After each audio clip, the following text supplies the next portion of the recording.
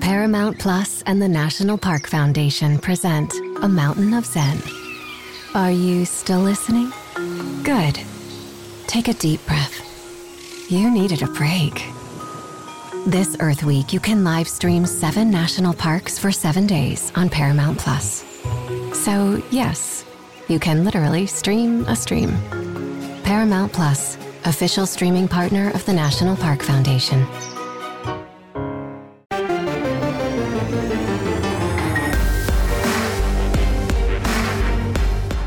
Welcome to the Powercat Podcast, GoPowercat.com's Kansas State Athletics Show.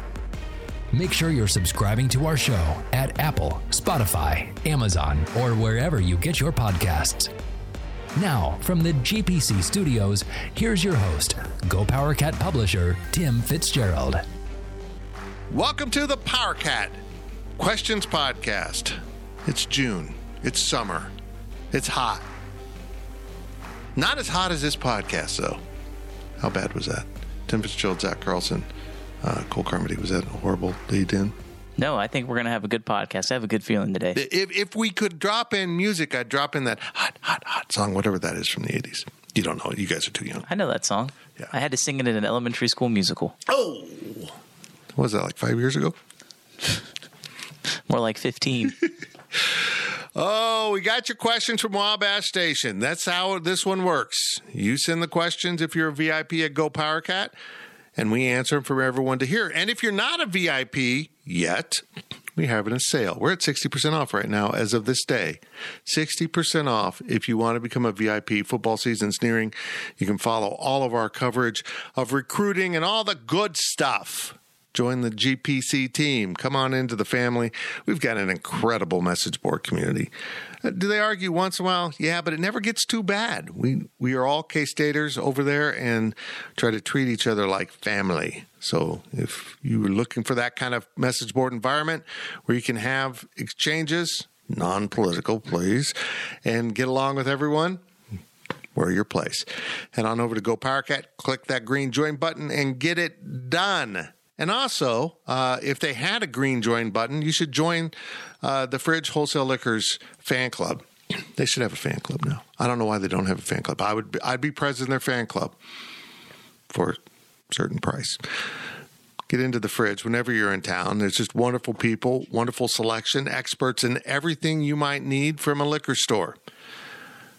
They even now, because of Kansas laws that finally changed, you have all your mixers, you got some energy drinks, you got your recovery stuff, you got limes and lemons sometimes. They run out because people like me buy a lot of Mexican beer. So it's all right there at the Fridge, at the corner of this and that in the town in which we live. And if you don't get that joke, you haven't been listening to this podcast long enough because I cannot get the streets right. Try. At the corner of Claflin and Westport. You got it. Ding, ding, ding, ding, ding. God, I always want to put in Kimball and West Loop.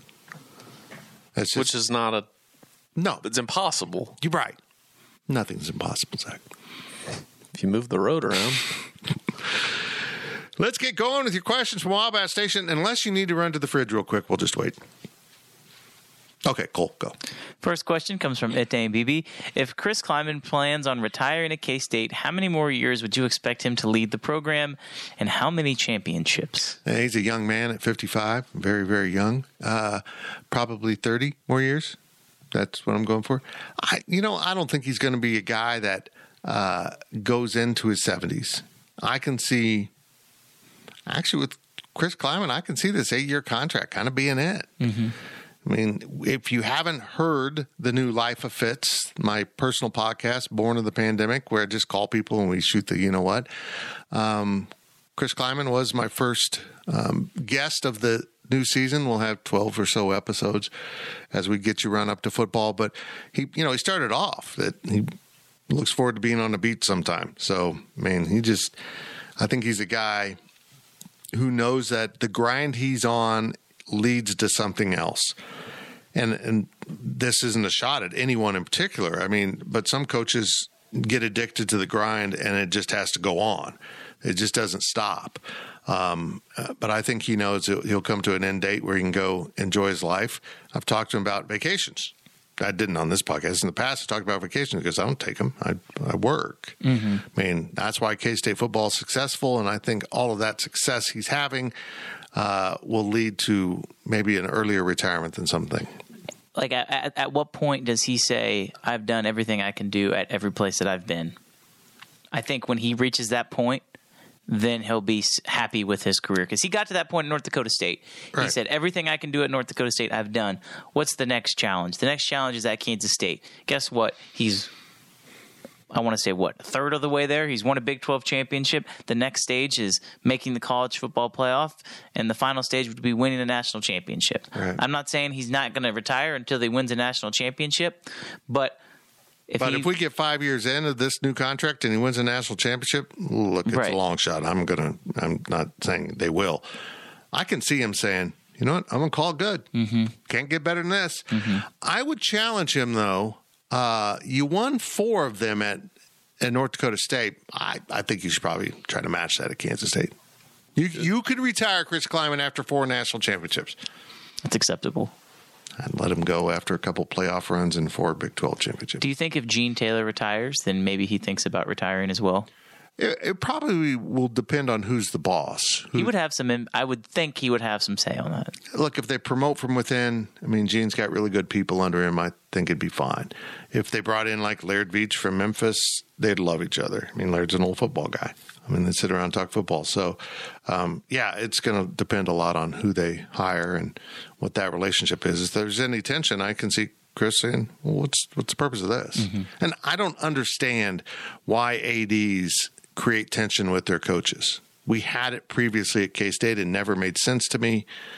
It's not a good way to motivate employees, retain employees. But that was the working model before Gene Taylor. I'll say 15 more years. 15. It's a lot, but 70 in the coaching world. Yeah. Isn't that, yeah. Like a guy, 55 is decently young still. So you're saying all for being a head 15 coach years at K-State? Well, if he's staying. Yeah. I mean, if that's the question. So 20 years at K-State? When you stop and think about it, when he gets to the end of this 8-year contract, if he makes it that long, and I know the contract will never see an end, they'll extend, but he'll be in his early 60s. I mean, if he's won a national title, maybe I can see someone hiring him at that age, but in all likelihood, they'll be going to younger and younger coaches. That's just the new movement. The only way would be the Pete Carroll route and go to the NFL. Right. And I don't think he's that kind of... I don't think he's an NFL guy. I don't either. Football's football, but I think he likes the teaching part of it that comes with college. I agree. Good conversation. Next question comes from Kat and Kahlo. The quarterback often leads K-State in rushing touchdowns scored, or is at least near the top each year. Who, besides Will Howard, is likely to lead the team in 2023? I think the easy answer is DJ Giddens, right? Yeah. Ben Sennett probably is going to be up there. I mean, they use him, not just downfield, but they use him at the goal line a lot. I think specifically for rushing touchdowns, though, I don't know if they'll necessarily give him the ball in that capacity. They could. They've done it before. But I think DJ Giddens as your thunder to your Trayshawn Ward's lightning would be the obvious answer. And quite honestly, I don't think Will Howard is even going to be third in the team in rushing touchdowns scored. Think they'll back off it a little bit? Mm-hmm. I do. Because I could see them trying to have, like a Ben Sennett, be that third leading rusher touchdowns, not Will Howard, because they want to keep him healthy. And I don't think we're going to see Will run hardly at all this year. After the way he threw the ball last year, why would you? I mean, there's no need to. I think you could see him run it around 10 yards out. I don't think they're going to, if they're on the goal line, I think they'd be more likely to hand the ball off than him just, try jamming it in. Well, look what happened last year with Adrian Martinez in the quarterback sneak. So he basically broke his leg. Yeah. So I was about to say maybe they want to look at Ben Sennett in those situations to take the snap, and I'm thinking, well, you don't want to lose him either. Mm-hmm. So, I mean, it is something realistic if you have another big tight end that doesn't play a lot to groom him for those goal line situations. Just some big, powerful guy. The little motion, and then tight end comes under and takes the snap. And I'll be intrigued to see if Colin Klein layers in a real Wildcat, not just the run version of it, but the run-pass version of it. And maybe for 4 games, that's Avery Johnson. Maybe that's how they use him. Maybe they don't redshirt him. Maybe they carve out a role for him because he's so. I mean, he runs almost a 4.3, and he can throw the ball, and I can see them putting him into Wildcat situations to protect Will Howard. But he with the capability of throwing it too. I would not be opposed to that. No. So are we all in agreement that DJ Giddens is going to lead the team? I would agree with that. I think he's a dude, particularly now that they've kind of weaned off the true fullback. I know they really like Trayshawn Ward, but I just think I still think DJ Giddens is going to be the guy that gets the majority of the carries. I think it's going to be real 50-50, but if you were talking true goal line situations, I think it's going to be DJ. Yeah. He'll pick up. He's one of those backs that isn't. Look, by K-State standards, he's a big back. He's not a big back. He's an average size running back, but he's gifted with the ability that really is an ability to fall forward, to not let the tackler define where he's going to end up. Very often, he's usually still going forward and picking up a half yard, another yard, and that's all you need at the goal line. 6'1", 210, according to the spring roster for DJ Giddens. I don't think you can discount, though, the connection that Will Howard and Ben Sinnott had at the end of last season with how many touchdown passes that was incredible they had. So, if they find a comfortable play that they like running towards the goal line, and if Ben Sinnott's the target, and I think he probably would be, I think there's a good chance he scores quite a few touchdowns. I think he could be towards the top. I'm going to take this a step further. I'm looking at Deuce Vaughn's stats last year. Anybody have any idea how many rushing touchdowns he had? I should, but I don't. 15? I'm asking because obviously now that he's on the Cowboys, they put him on the Cowboys roster. Yeah, I think let me go here and look stats. Okay, here we go. I'm going to say that he had 9 rushing touchdowns in 2022 and 18 in 2021. That was his line? Yes. So the question is, does DJ Giddens have more than 9? I think the answer to that question is yes. I agree. Now, you also have to take into account that in 2021, Deuce obviously had a little bit higher workload than he did in 2022. Yeah. And they threw the ball more in the air for touchdowns this past season. But I think DJ will rush for more than 9 touchdowns, and that should put him in the lead. How many receiving touchdowns did Deuce have last year? 3. Okay. Yeah, and the year before he had more than that, I know. So he was down production-wise in the end zone. A lot of that had to do with the emergence of DJ Giddens too. So very good. Next question comes from Woody Shade Dog. Love that name. The K-State win total for 2023 is at 8.5 games. Oh, this is one of my favorite questions. Have you made any bets yet? Now, we are only allowed to quote one book on this site, technically. CBS is affiliated with Caesars. So that is the official sports book of 24/7. Don't bet that 8.5. Unless it's changed, they have 8. And that is all I wasn't going to bet 8.5. I feel like they will win 9 or 10, but what if there's injuries? What if they get a couple bad breaks and end up winning 8? Well, now I get the push, and I'll take that. Yeah, but Caesars has had a better number, and I did bet that number because I wasn't going to touch 8.5 just because maybe I'm addicted to the easy bets that it's been in the past. What was it, 6.5 last year? Yeah. I mean, that was just picking money up off the floor. That was Cash ridiculous. Almost at the bye weekend. Vegas is beginning to figure this out, and that K-State's legit. I still think 8.5 might be low. When you look at Oklahoma's 9.5, what the hell? Yeah. I think I did bet the under on that, by the way. So, yeah, I would take 8, but I'm a little leery of 8.5. When you look at the 8 games, it's like, will they finish 7-5? It will be a colossal failure. Like, I think everybody in this program will agree that if they win 7 games, that is a failure. After winning the Big 12 championship, you return your quarterback, you return all these pieces. To go 7-5, there's some serious question marks. Yeah, if they go 7-5 or less or worse, I've got bigger concerns than losing a $10, $20 bet. Right. Now, yeah, that's all that it is. 8.5, I think, is right. I have not bet it yet, but I will take the over on that because I think 9-3 is about right. Were they 9-3 last year? Yes. And I think that they have a better schedule than they did last year. So Even if they're not as talented, I still think they should get to that mark. Yeah. 8.5 is tough. I think 8's probably a good number, but also I'm perpetually predicting 8-4 seasons for K-State for the past 6 years, and being happy about it and not being disappointed if it's less than that because of, different reasons, guys leaving, going pro, whatever else. But I don't like futures bets anyway. You don't like to wait? No. There's no need to wait on an even money type of bet. No, I agree with that. For a win total. I don't like it, but I would go with 8 if you can get 8. Because like Fitz said, you get the push. Fair enough. The last question of the first half comes from I Like Pickles Cat. Pickles! What do you want college football to look like in 5 years? What rules do you add, remove, and solidify? I hate the new rules, by the way. What? Running clock? Yes. No. It's awful. Great. I'm fine with that. Is it at the final 2 minutes of each half or just the end of the game? I'm more in favor of... It's the final 2 minutes of each half is when they don't do the running. Right, which is good. That's the fun time.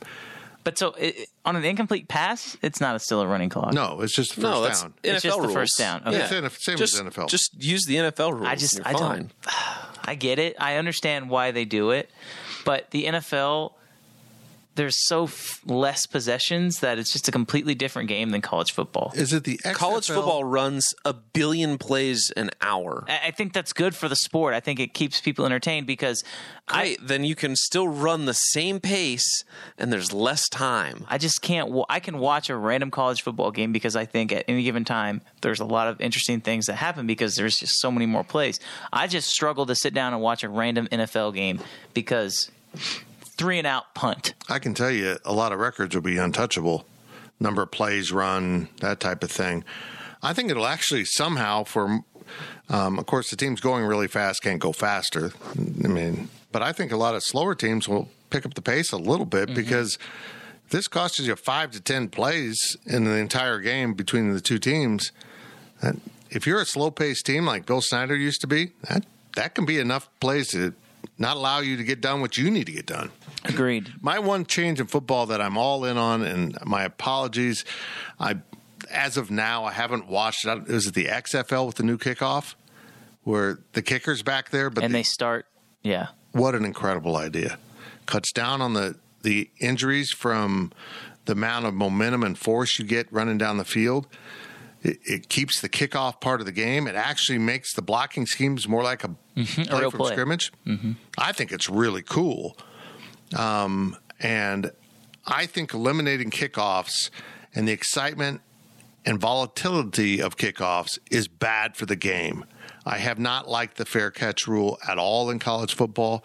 I don't think you should be able to fair catch any ball on a kickoff within the field of play unless you want it at that spot. So you don't like the NFL's change? That's coming to the NFL. That's the NFL now. Yeah, no, I think it's been bad for football, and I think the XFL, if it's USFL. It is. It's the XFL. XFL has it right. That is really cool. And I don't even know the full parameters of it. I've seen it, and I'm like, that is brilliant. Well, it's more of a play.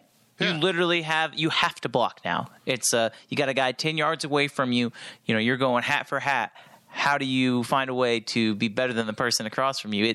It turns into a play, and special teams are a major emphasis when it comes to that. I would love that because I think you get your better athletes out on the field. How many times do we see the reason why K-State is so good at special teams is because their guys that are maybe walk-ons or fourth stringers care so much more than the other schools who those guys really could care less about being out there. That's why K-State succeeds in special teams. They would have a major advantage if they did something like that. I don't know if you like that rule as a kicker or not, because in some ways you're probably less involved in the play, but if a play breaks the line, it's you. Yeah. That's when you want a Nick Walsh or Ty Zentner, an athlete that wants to hit people back there. Mm-hmm. Nick Walsh would just absolutely level people. It was hysterical. He wasn't very big. He just destroy people and then write a song about it. They need to shorten halftime. It doesn't need to be 20 minutes. 20 minutes is way too long. Shorten it to 15. NFL's 12. I think 12 is probably a little too short for the college game, but 15 is 100% fair for halftime. God, man, you're costing me ice cream sandwiches. You can get up at any time. If anything, it's costing me ice cream sandwiches. Good point. That's a very good point. Sacrifices you make. How are we on media timeouts? I have not called one in my entire career, and I don't appreciate them being called media timeouts. Unless I can call them, don't name them media timeouts. I would turn one of the team timeouts. It's a forced timeout, like in the NBA, how they give you these timeouts, but at certain, like when it's time for a media timeout, it's a forced team timeout. Dead ball, Nuggets have to take the timeout. They didn't call it, but they lose a timeout because it's media time. One of the timeouts should be a forced media timeout to save on. It might save, at a certain point when they've run all the TV timeouts or whatever, they're 30 seconds, but figure out a way to combine a team called timeout with a media timeout somehow. I think that if you could find a way to decrease the actual time of the media timeouts, I know that's a very frustrating thing for fans at the stadium, is the 2 minutes or however long the media time. It just seems like in college football there's so many more commercials than there is in the NFL. They should do more side by side, ad breakouts. There's a punt. They're running between the field. Here's the 30-second ad from State Farm. Correct. And then there's Patrick Mahomes and Andy Reid drawing mustaches. I don't understand why they claim those aren't effective ads.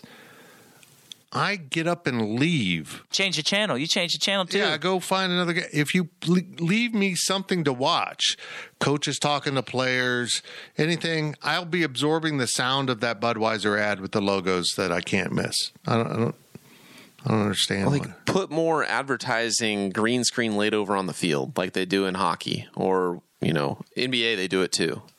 So there's ways with technology to get your ad dollars that can just kind of go along with the game instead of interrupting the game. Yeah, I agree. Jersey patches. How about that? Kansas State sponsored by Go Powercat. Well, how much money do you think we have? I mean, we all know it's going to be a purple shamrock. Let's not get carried away here. That's all we got for the first half. Oh, that's right. That was it. Thanks for listening to the first half of the Go Powercat Questions podcast, sponsored by Fridge Wholesale Liquor. We'll be back on the other side with more of your questions. Maybe not yours. Maybe it's someone else's from Wabash Station. GoPowerCat.com's Powercat podcast continues after this short break. Another day is here, and you're ready for it. What to wear? Check. Breakfast, lunch, and dinner? Check. Planning for what's next and how to save for it? That's where Bank of America can help. For your financial to-dos, Bank of America has experts ready to help get you closer to your goals. Get started at one of our local financial centers or 24/7 in our mobile banking app. Find a location near you at bankofamerica.com/talktous. What would you like the power to do? Mobile banking requires downloading the app and is only available for select devices. Message and data rates may apply. Bank of America NA, member FDIC. Welcome back to the Powercat podcast. Now, let's return to the GPC studios. Welcome back to the Powercat Questions podcast, your weekly journey into Kansas State sports knowledge. And we're sponsored by the Fridge Wholesale Liquor. Please stop into the Fridge whenever you can. They're just wonderful people, and it's a wonderful place to pick up your party needs, because if you know me, I'm a party. That might have been a lie. Tim Fitzgerald, Zach Carlson, Cole Carmody, no Ryan Gilbert. He'll be joining us for the overtime that'll appear this weekend. And remember, the Life of Fitz podcast has officially dropped. The start of season 4 is upon us with Chris Kleiman. That should be in your Powercat podcast feed right now. Or, it won't be. And you have to go sign up for the Life of Fitz. It's a separate podcast. What am I saying? I'm lost. Zach, you just let me babble. Advertisement. I just falsely informed people of the wrong information. That makes sense. Life of Fitz is a separate podcast. You won't get it on your Powercat podcast feed. Go subscribe to that on Apple, Spotify, Amazon, or wherever you get your podcasts. I'm really proud of it. It's just casual conversations. And Coach Cly and I talked for about 45, 50 minutes before Gene Taylor rudely interrupted and had a meeting with him, cutting 10 minutes out of my valuable time. Taylor, I oughta stop into the fridge whenever you're in town. Please do so. Cole, take it away. From Dan, the Wildcat fan, is Bramlage the last piece of capital improvements for the foreseeable future? If so, why not take on debt, bulldoze it, and build the best arena in the conference? The debt. Yeah. I mean, money. It's so volatile right now in the world of college athletics. The balance that Gene Taylor has to strike all the time is we have to keep up, but we can't slide into a financial hole that might kill us off later. It's a real challenge. I don't know how he's going to put it all together, but it's a tangible issue. Let's put it that way. If he were to bulldoze that arena, he would be the living Joe Exotic meme of, I'm never going to financially be able to recover from this. That's funny. Yeah. I flat out asked him, and he said, we're looking at three, it was like $300 million or some $500 million, some just absurd amount of money. Build a new arena with that money. Or, were you talking about building one? Yeah. Oh, not renovating. Okay. Now, what the original plan, and granted this was the John Curry plan, but I do like it, taking out the west side of Bramlage, putting in ground level entries. They can have a grand plaza, a Hall of Fame.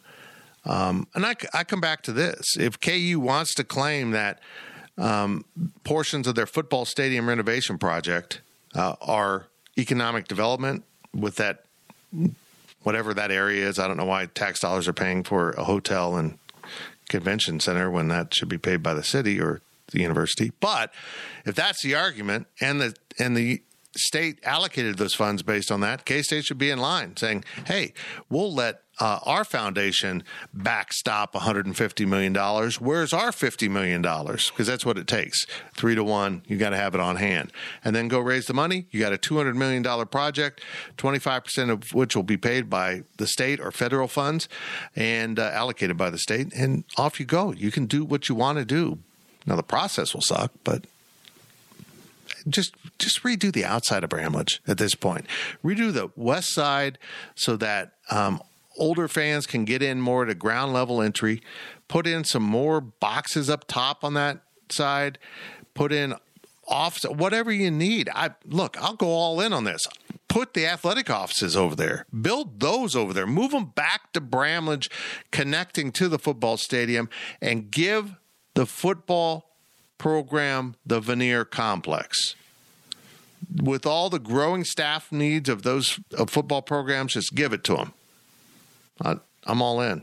Just go for it. It's not my money. I don't have to fundraise it. Yeah, that's about the debt. Now, if they get a separate basketball-only media deal that somehow gives a ton of extra money to basketball and being able to provide an arena that will even increase your revenue from what you can do at Bramlage, maybe you should do it. But, yeah, the debt is the main reason why you don't want to do it. I'll also say, though, I'll be that one person that says, you know what? I really don't think that watching a game inside of Bramlage Coliseum is a bad experience. No, well, like there's a lot of parts about the arena that obviously need to be updated. But if you are a casual fan who comes to a game 3 or 4 times a year, I don't think your experience is hampered that much because it is still a nice enough place where you can go, you can sit in your seat, you can watch a game, and there's not a bad seat in the place. The problem is the game experience is more than just the 40 minutes of basketball that you're watching. It is. It's about the concessions. It's about the amenities. It's about the merchandise. There's an experience that Bramlage just does not deliver to the expectations of what the fan in 2023 expects when they go. And it's not just a K-State thing. No, it's just any stadium or experience. Bramlage was built at a time where it was about the game. Mm-hmm. It was about those 40 minutes of basketball, and that's all that mattered. Maybe you can go get a hot dog at some point, but the stadium experience is even less about the game than what it once was, especially when Bramlage was built. Football does it right. They do it right. They do a better. Let me say this: they do a better job at Bill Snyder Family Stadium than they do at Bramlage. With that being said, they also have to take care of a lot more people, and they've renovated it and made it a lot more modern. But still only one concourse. It is. But if you're focused on the basketball, I don't think that it's necessarily a bad place to watch a game. Right. If you're a season ticket holder and you really care about watching the games, yes. But there is a certain aspect of, there's a lot of empty seats. Even, with the program being good, there's still empty seats that are available to be sold. And sometimes the arena experience might be a driving factor in how they could sell those tickets in the future, or why they're not selling those tickets now. Mm-hmm. Agreed. Yep. All right. Staying on the basketball train from Captain Kahlo once again. If Jerome Tane, who's Jerome Tane? I don't know who that is. That guy, he must be a new assistant coach. Tame or Tane? I don't know. I spelled it correctly. Jerome Tang. I can't talk. That's the problem. Okay. If Jerome Tang signs no more transfer portal players for next year, is K-State still an NCAA tournament team? Will Naquan Tomlin have to be the player to step up his game the most, or would they likely need to rely on Tyler Perry? Yeah, I mean, they'll be a decent team. I think they can be a tournament team. Let's put it in this context. They'll be a Bruce Weber level team. Fighting and scrapping, trying to get enough wins to get in the tournament. They're not done. I mean, there's no way they're done. They'll go overseas. They'll find a junior college player. They'll do something. They're not. I'm just continue to give them faith that there is a plan here, because they don't seem to be alarmed at all. We might be as observers on the outside, but I feel like they know something's going on. And I don't know what that is, but we'll find out. If they don't, ooh. They like what they have. I think let's just say that, right? Like, they like what they have. They probably would like more. But I also get the sense that, like, there's a lot of things that go on behind the scenes that the only people that know are in that building. Like, We don't know as journalists. The players don't know about it. I would even venture to say a lot of donors don't even know about it. There's a lot of stuff that goes on inside of that building that only they know about. And I just have begun to wonder if this whole NIL situation is a whole hell of a lot worse in the transfer portal than people really realize. Did you just describe the PGA Tour? I knew we had to get that snuck in there somewhere. That's what it sounds like. Nobody knows anything except the commissioner. Yeah. I don't know if they're a tournament team with what they have right now. They could be, but they lost a lot of pieces that aren't measurably replaced. Mm-hmm. I mean, when you're having to talk about, well, here's this guy that was on the team last year. He's going to have to really step up if they make the tournament. If that's the concern, then yeah, I don't know if this team's a tournament team. With Bruce Weber, the players that needed to step up never did. Yes. I'm not ready to say that same thing is going to happen with Jerome Tang. I think this team could be, if this is all they have, because they have pieces. Obviously, there were some guys in that locker room that did experience it. They've gained some leadership. And especially being the older guys now and with the experience and the incoming freshmen and the guys that didn't play last year, it'll be a different team. They've got good players still, but there's a lot of unknowns. And it does help probably the fan perception of, if you can go find a winner in the transfer portal like Keontae Johnson, or even, a Desi Sills, some guy like that can go out there for you and put up 10 points a night. It'll make the fans at least feel more comfortable. But until that happens, I don't know if this team is a tournament team. I just look at the progression that Marquise Noel made from the year he had under Bruce Weber to the year he had under Jerome Tang, and I feel like Naquan Tomlin can take that next step. Yeah, I think he's going to be significantly better. I have no doubts about that. But I mean, there's just not the weapons to replace Marquise, Keontae, and what Naquan put in the pot. I mean, if he rises up and replaces one of the big two guys, well, he's still got more to replace. Mm-hmm. Yeah. They need more guys. That was your stomach. That was incredible. It's lunchtime. I'm glad I canceled doing the overtime today to move it back later in the week so we can feed you. They need bodies. They need bodies. Yeah. And they need another scorer. Mm-hmm. They got some real talented freshmen coming in at the perimeter positions. I think he knows that, but he also wants a little more experience at guard.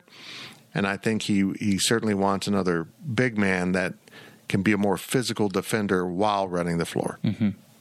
I'll say this. Andy Katz did his latest bracketology last week. He had K-State out of the tournament. And at this moment, I think that's extremely fair for a projection if you were making a 2024 NCAA bracket projection. At least what the team is at the moment and how it shapes up in the college basketball landscape. Why are you making a bracket projection if we don't even know what the teams are going to be yet, though? That's the biggest thing. Well, it's just nonsense. I know. They're just doing it for clicks, right? I mean, sure, but also there has been transfer portal movement. It's not like you can look at KU and be like, well, I don't know if they're going to be good. They did get some transfer. They got good players. KU's going to be good next year. I'm sorry to say it, but it's fair to project them wherever you want to project them in a tournament bracket. Is it fair to K-State is not as fair, or you can't fairly place K-State at the moment in a bracket. Yeah. I don't think you can make the argument. I think if you get mad about that, though, you're just looking for something to get mad about. Right. That's kind of how I view that. And by the way, we also do stuff for clicks. I'm just going to say it. We also put up content that we want you to click on. So if you see a picture of Avery Johnson on the front page, make sure you click on it. We're trying to get the clicks. Just full disclosure, we need the clicks. Next question comes from Powercat Ryan. K-State basketball. I really cannot talk today. That's okay. It's a small detail. It is. K-State basketball will head to the Middle East on August 10th and will play their first basketball game on the first possible date of the 2023-2024 season. Are we overlooking the impact that this trip and the preseason can have on maturing these freshmen and gelling the team as a whole? I totally forgot about that trip. I didn't even know that was the thing until I saw this question in the thread. That's a DD right there, isn't it? Sure. I won't remember that. Yeah, no, those trips are valuable. As long as you don't get injuries and those things. I mean, it's going on the road for an extended period of time and sharing space with your teammates, and you do everything together. I think that's, as much as the practice and the exposure to game competition is really important, I think the whole experience of bonding with your teammates is very valuable. And I think we've seen in the past, well, I can't point to it right now as I sit here stumbling through this answer. I think in the past we've seen teams benefit from this, not K-State, just around college basketball, benefit from these trips. It's nice to be included in things again. And I really don't intend that as a shot. I'm just, Kansas State in the past, you can go beyond 10 years if you want. I mean, would not have been invited to Las Vegas to play USC in the first game of LeBron James's son's college career. That would have never happened. That's the Tang effect in 1 year. And it's only going to grow. Who would have ever thought that K-State would be going up against Bronny James in his first career game? Personally, I don't know how good he's going to be, but it's just the whole idea. It's very significant, and I'm glad to say that I will be using my personal funds to help go to that game because it's big. Because it's your condo. Yeah, that's it. We don't have a condo. We've got timeshare. Judge me. So is that game on a Monday? Yeah, it's on a Monday. So my obstacle here, first of all, I was going to probably send you two to Texas if you can. Yes. Don't you? That was upright. Please thank you. Anyhow, because I need to cut back on some of this travel. I mean, I barely made it through the season, and but so I'll be traveling to Vegas to save on energy. I don't know how that works. The game's on Monday, and then we have a press conference on Tuesday at noon. Mm-hmm. I don't know if I'm going to make it back for that. Just take the red eye. Well, we plan on taking a very early flight, but I can't red eye it because I don't know when we're going to be done working on Monday night. I don't know if they're the early or late game. They're like They would be the late game. I would think so. So what time's that going to tip off in Vegas? 8? No. Surely it'll be earlier than that. I mean, because Vegas, they're playing USC. Las Vegas Grand Prix is going to start at 10 o'clock local. So PM? Yeah, it's going to be midnight Eastern. I would imagine that would be it. Oh, well, it's 'Cause it's international. Vegas. It's It's Vegas. international, too. But, yeah, I mean, that's the idea is you probably want that game in prime time on the East Coast or like 8 p.m. So, Yeah. I don't know. We'll Well, see. it'd be 8 o'clock Central. That's my prediction. That's very believable, which would be 6 out there. Yeah. So you're going to be sitting courtside next to LeBron James, Anthony Davis, and then Dennis Rodman's son plays for USC too. He's going to be there. Or are you just going to be Did you say Anthony Davis? Anthony Davis? Yeah, he'll go with LeBron, guaranteed. Just Like an his wingman? accessory? Yeah. Can you ask LeBron about his tweet Sure, yeah. from December 2010 when he was watching the Pinstripe Bowl between K-State and Syracuse, where he said that the refs absolutely hosed K-State?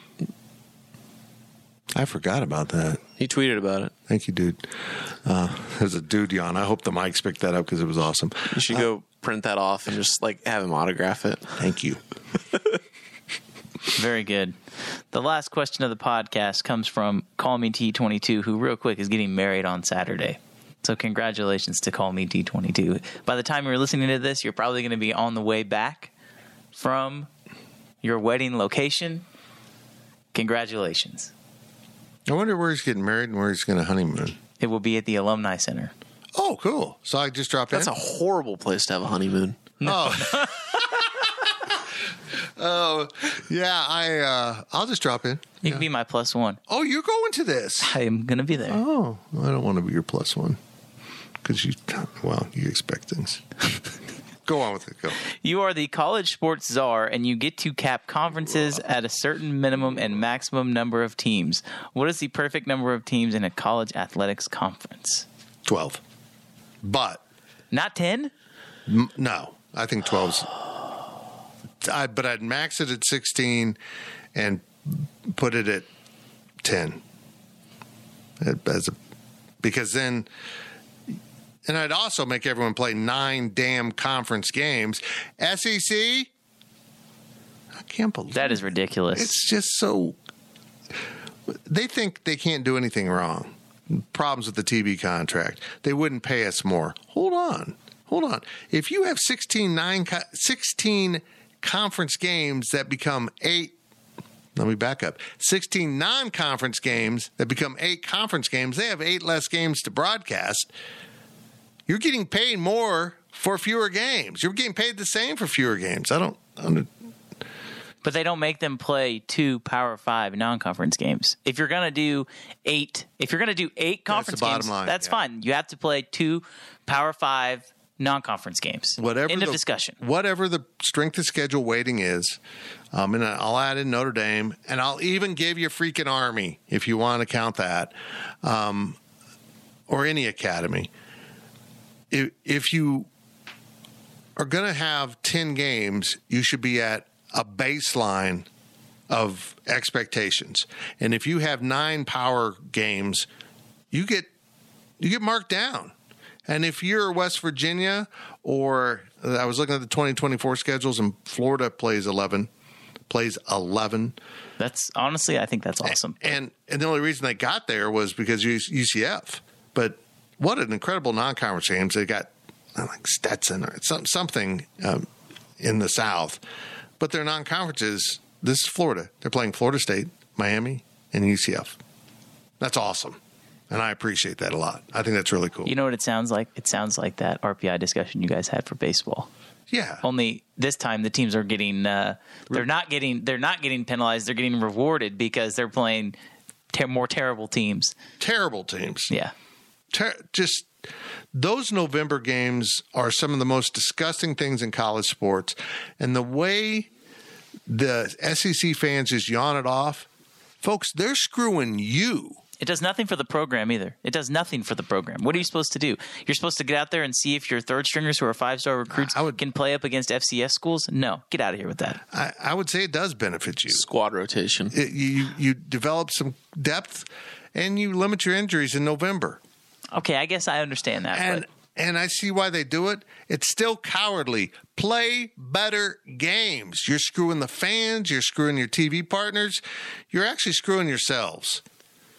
And you can sit there and say, and this was a fascinating stat. It's only because the SEC dominance that nobody since going to a 12-game schedule has won a national title playing 9 conference games. Well, that's because the SEC wins most of them. I mean, we're not going to sit here and let you think that everything about the SEC is better than every other conference, but the elite teams in your conference are certainly better. We've always said that. Mm-hmm. But then when Kansas State or another Big 12 school plays a non-version of those elite schools, they win. You're not all that. Play 9 games. Get rid of those November games.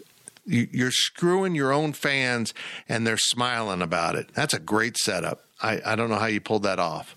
It's ridiculous. Would you be okay if K-State or any other Big 12 school moved their FCS game to November? Oh, God, fans would be pissed. Just pissed. I would hate it. As someone who covers the team and as someone who is probably inside of that program, I don't think they would like that either, because you go from playing the rigors of a Big 12 schedule in and out, and all of a sudden you have a pseudo bye week. The hardest part would be turning it back on, because once you get that competitive light lit inside of you, you cannot turn it off. Yep. And it would be really hard for those players to have to adjust to that. So you're saying if you're 8-1, you'd rather not have kind of a rest week, yes, to rebuild for the postseason. Yes, that's what I'm saying. Now, it works for the SEC. I get that they're only playing 8 conference games. For the Alabamas, for the Georgias, but we've seen those other schools that lose those games. Is K-State going to be one of those teams that's losing those games? Shouldn't be.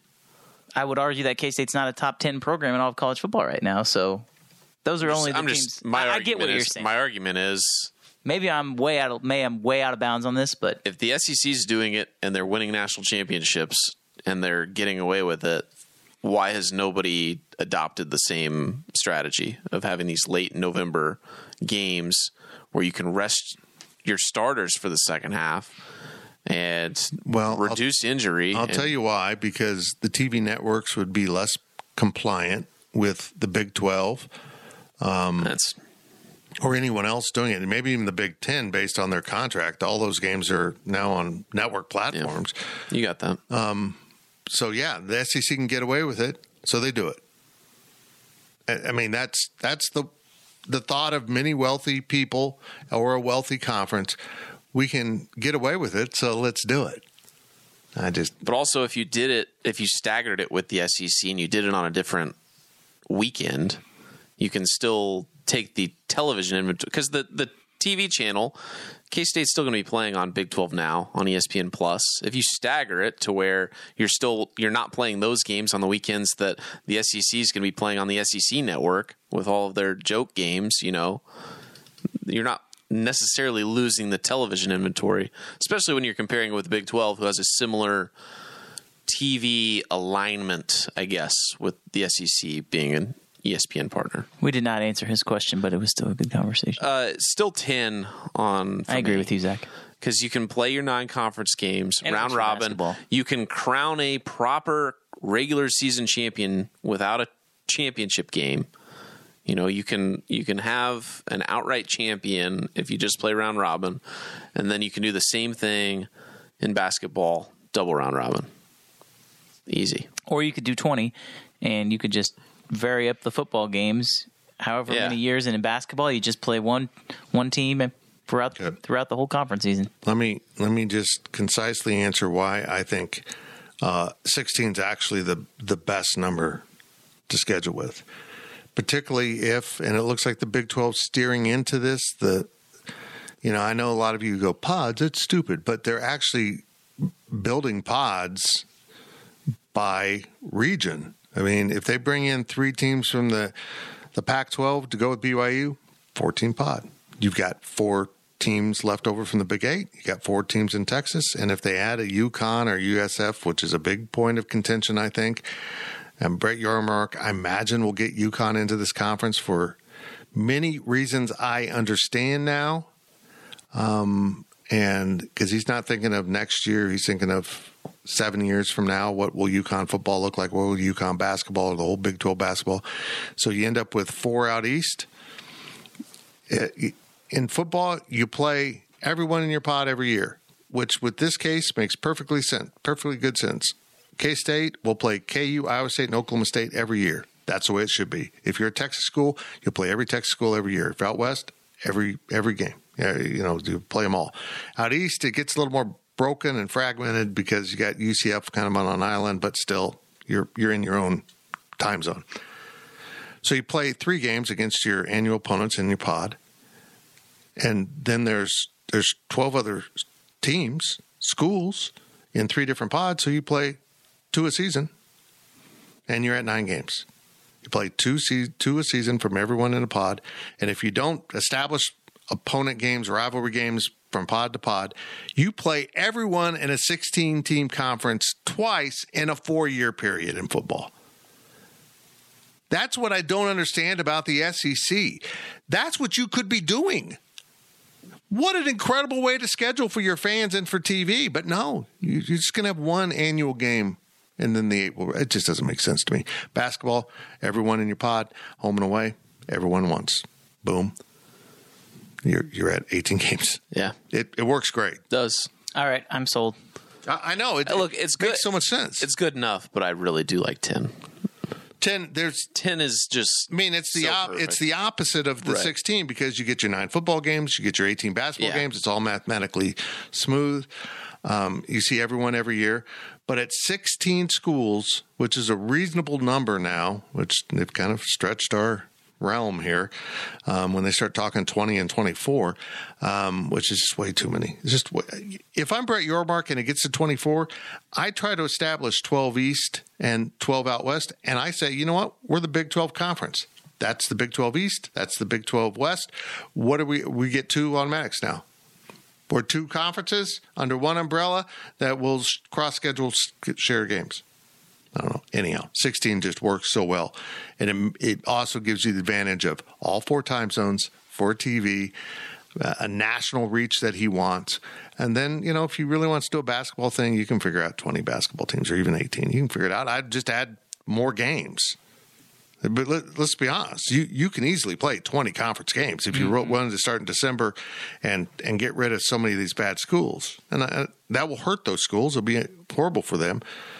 But so be it. Play better teams, man. For football scheduling in a 16, they should absolutely just copy the NFL scheduling model. Yeah, they could just copy it for conference play, home and away. You play everybody in your pod once, and then you play wherever you finished in the last season in your division. That's where you'll play the number 1. If you won your division, play the number 1 team in all the other 3 divisions, and then you play one other division completely. I'm actually in favor of having cross-pod rivalries. I don't know who West Virginia would consider to be their biggest rivals in the old Big 8 and in Texas, but they would play them every year. And then you rotate the other 3 in your pod and the other pods every 6 years they come through. I'm really good with that. I think Baylor BYU has the potential to be a great rivalry. I want to play TCU every year. K-State and TCU is a natural rivalry built in by the colors and by, Gary Patterson being there when they joined the conference. If you look at Kansas, I don't know who in football they would consider rivals, but they're rising up. Houston. Just finish first every year. Yeah. I mean, you bring in those Western schools. Yeah, you're going to kind of cobble together some, quote, rivalries that don't maybe make sense. But in 6 years, you can recycle it and say, okay, Arizona and UCF really never gained any traction. Let's try Arizona and Cincinnati for the next 6 years. Oh, what if we get what's the UConn UCF civil conflict? The civil conflict. Is that what they call their game? Yeah, it was like some weird fake rivalry that they made up. I love it. I think UConn's coming in. I think 2 Pac-12s in UConn will come in, and then Brett Yormark's just going to stare at those other schools and say, it's time to come to Papa. Can you spell Connecticut? Yes, I can, but not out loud. Seriously, I can't spell stuff out loud. I got to type it out. Yes, but I don't like UConn all caps, and that's how they prefer it. And when you put it like UC and lowercase, they get pissed. So I'm kind of torn between getting it right and pissing them off. That's just me. That's how I roll. Mm-hmm. That was a long second half. We appreciate you listening to the Powercat Questions podcast. The good news is I got one heck of a fired up for later in the week. Right there. That's how we work. It's all about the clicks. Thank you for listening to the Powercat podcast. Make sure you're subscribing to our show at Apple, Spotify, Amazon, or wherever you get your podcasts. Powercat Podcast. All rights reserved. GoPowercat.com.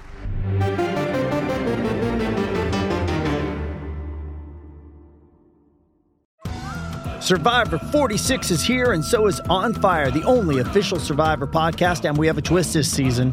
The winner of Survivor 45, Dee Valladares, will be joining us every week. We're going behind the scenes of the biggest moments, the how and the why things happen, and the strategy and analysis you can only get from someone like me, a Survivor winner.